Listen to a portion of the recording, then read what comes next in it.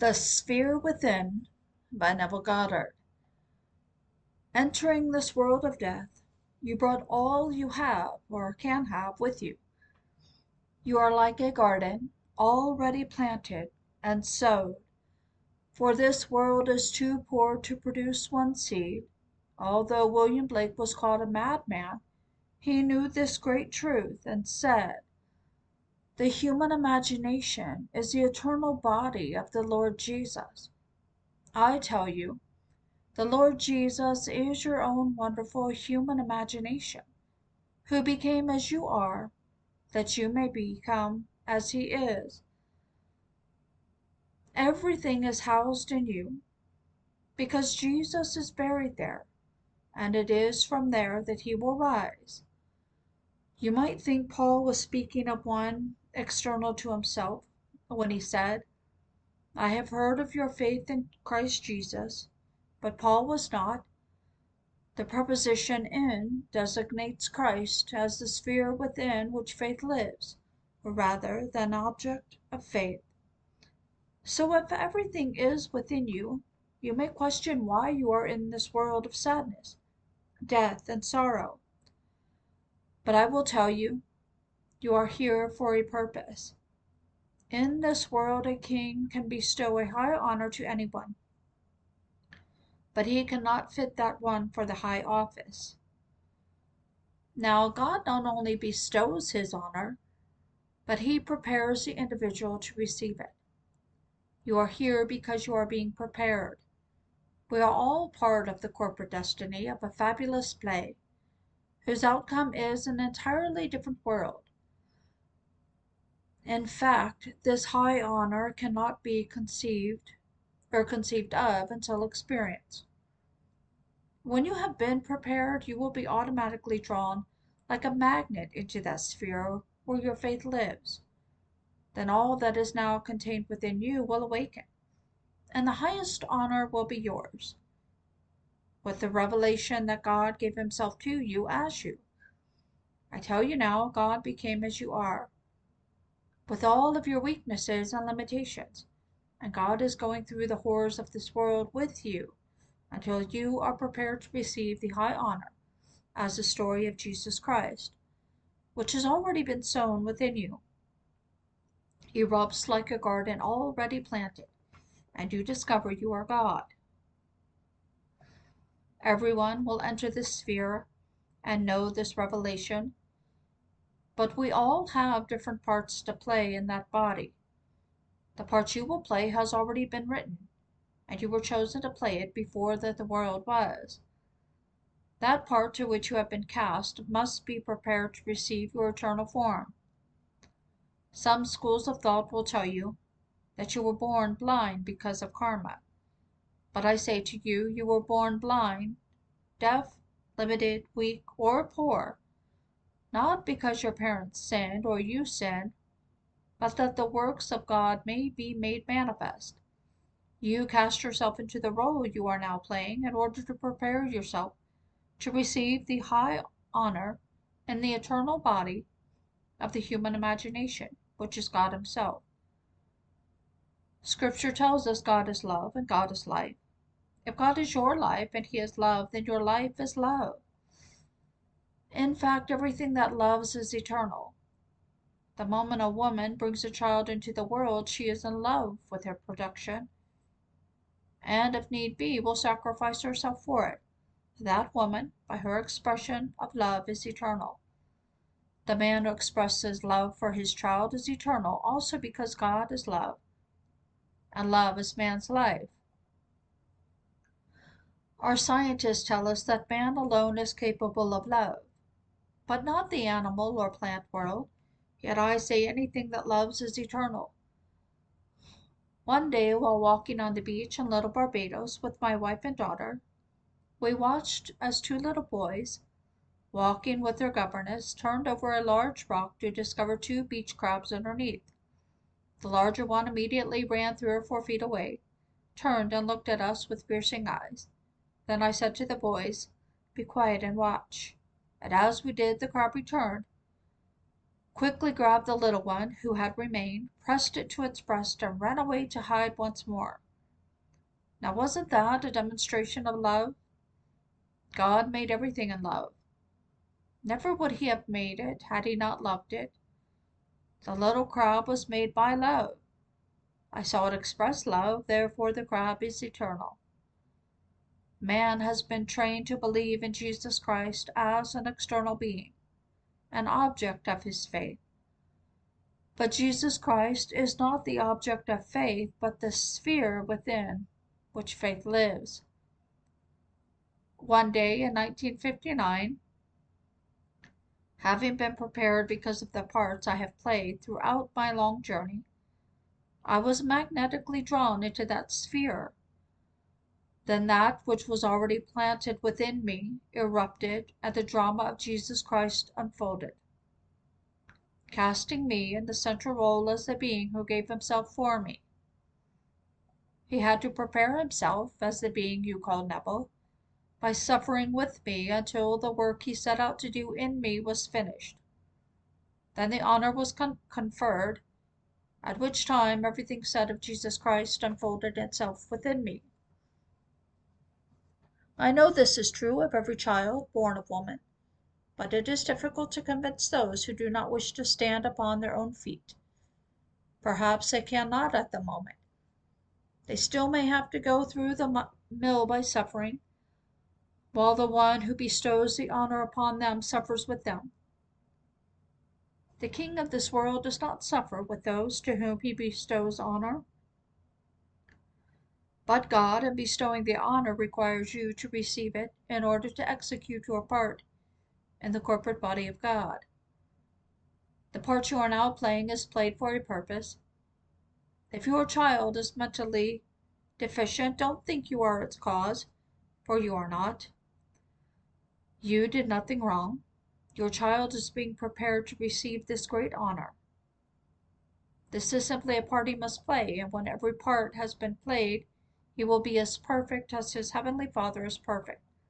Then the honor which was originally bestowed upon him erupts, and he discovers he is God himself, for in the end there is nothing but God. When Blake made that statement, he was called mad, but I tell you there are states in which the visionary is considered mad for experiencing that which others have not.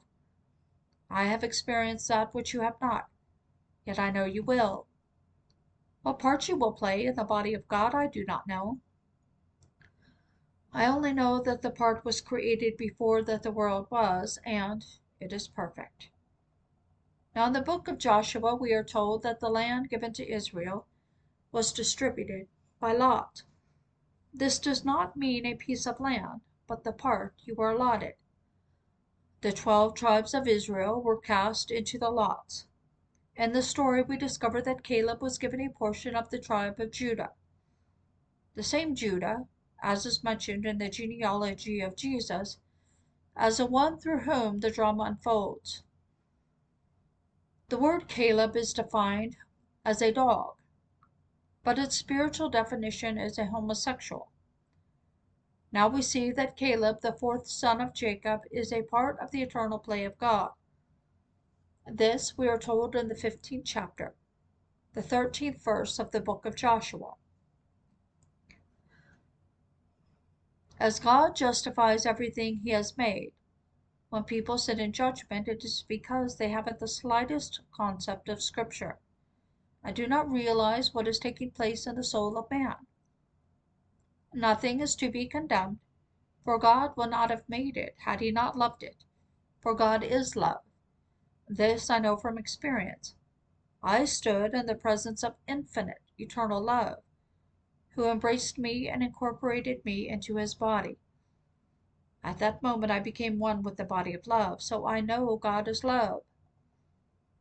I also know that anyone or anything that loves is eternal, because love is God, and God, who is eternal and infinite, made everything because he loved it. Therefore it too is eternal. This world is too poor to produce one seed, so we enter it, like a garden already planted and sown. We bring everything that we have or ever will have with us. The part of the mathematician is there for you to play, even though you may not be cast in that role at the present time.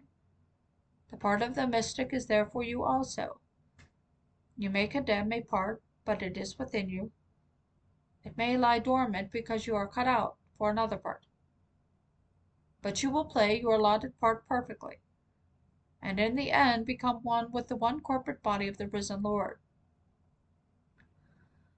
What part you will play in this body I do not know. I can only tell you we fell from the kingdom of heaven, and we are rising back into that unity. I know, for I rose like the Son of Man and re-entered that kingdom. It is there I will reside when I drop this body. And you will be there also, when you drop your physical body for the last time. Then we will be brothers in love. So, go to my brothers and tell them I am ascending unto my Father and your Father, unto my God and your God. For we are all brothers in the kingdom of heaven, all united to form the one and only God. Tonight you may be playing a small part, but let me assure you, you are in the part you play because Jesus is in you. He is your breath of life, your awareness of being. An idiot may not know where he is, what he is, or who he is, but he is aware because Jesus Christ is in him. Now in the 11th chapter of the book of Revelation, John speaks of the Lord and his Christ. The word Christ means the anointed, who is David, as told us in the book of Samuel and the 89th Psalm. David, called the firstborn from the dead, is anointed with the holy oil. That David is he who appears as a result of your being prepared to receive the highest honor, which is God himself. Man made Saul their king, but God rejected Saul and made David higher than the kings of the earth, proclaiming he was his son. So when you see David, you will see your son and know exactly who you are. And you will also know that everyone, even those you formerly disliked, is destined to see your son, and because there is only one Son, begotten by one Father, you and he who you formerly disliked are one. No one can be a stranger, for no one is another. Everyone is coming towards the point where he knows he is God the Father. You came into this world, not as a poor little child, but as God desiring to play that part. I was born into a family of 10, who had no money, no social or intellectual background. During that time, there were 2 people in Barbados who foretold the future. When I was about 4 years old, one gentleman known as the Prophet Gordon told my 2 eldest brothers that one would become a successful businessman and the other a doctor, which they did. Then he added, "Don't touch the 4th one, for he belongs to God." He has come to fulfill God's word, and that is what I have done. Then, when I was about 9, a lady said she saw my destiny in a vision. Everyone has a pattern to fulfill. You may not know what your pattern will be, and that is right, for if you knew what you were destined to do, at a certain point in time you might hesitate to follow that path. So it is hidden from you, that you may be conditioned to receive the higher honor, or the high honor, which is God himself. Man finds it difficult to believe he is so destined, and thinks the idea is blasphemy. I have heard men who have achieved high titles in their churches say from the pulpit that those who believe God is in them are insane. And I wondered how they could make such a statement, for they knew nothing. When it happened in me, I was drawn into the sphere where spiritual experience is revealed. And as the plan unfolded and God revealed himself to me as me, I saw those men still in the same state of mind and realized Scripture was right in describing them as the blind leading the blind. Wearing their robes made by the human hand, they think that is the way God dresses when God is clothed in love. The colors of their robes are lovely, and they are made quite beautifully. But their robes do not endear them to God, for God does not see the outer robes. He only sees the man's heart. And when the heart has been prepared, then the individual is drawn into the sphere of spiritual experience, where faith lives. It is from there that he returns, knowing the faith of which Scripture speaks. When I return from the vision of being incorporated into the body of love, if the worldly wise men had forced me, like they did Galileo, I too would deny it, yet knowing I am right and they are stupid. Today we know that the earth goes around the sun, but when Galileo lived, the Pope and cardinals compelled him to confess publicly that he was wrong and they were right. Now we know they were wrong and he was right, but they still go blindly on making others confess concerning their wisdom. And they haven't any, for they are men without vision, as they haven't experienced the Word of God. If this night I were put under physical pressure, I too would confess that my experiences were hallucinations. But in my heart I would know that my visions were real. I would no more deny them than I could the simplest evidence of my senses. What I am seeing now is an objective fact that I cannot deny, will become a memory image an hour from now. I have experienced everything said of Jesus Christ just as objectively as I see you and this room, and I know that everyone is going to have the same experiences when he is prepared to receive them. In our land, I recall hearing an interview with a man who had just been appointed an ambassador. When asked about the place where he was going, he admitted he didn't even know where it was on the map or anything about the government there. He received the appointment because of his generous contributions to the presidential campaign, not because of his fitness for the position. But before God gives you the honor, he qualifies you to receive it by putting you through the paces. In the first chapter of the book of Colossians, we read, "The Father has qualified us to share in the inheritance of the saints in light." The phrase "to share in" literally means "for the part." Here we see that the part has already been prepared, and now we must be qualified for that part, or for the part each one of us will play in our inheritance. The words "to share in" causes one to think in terms of material goods, but if you actually share in God's inheritance, you share in the part of being God, for he is your inheritance and God is all. You can recreate anything when you know you are the creative power and the creative wisdom of God. That is the gift God is preparing us all to receive. I can't tell you how altogether glorious you really are. If you would dwell upon this thought alone, you would stop feeling inferior in any way. No matter where you were born or what you are doing today, if you walk aware that God has selected you for an eternal part of the new body he is building out of living stones, you will never feel small again. Dwell upon that wonderful hope. Know that God is preparing you for the part you will play in his living body, and that he will not stop no matter what you may go through.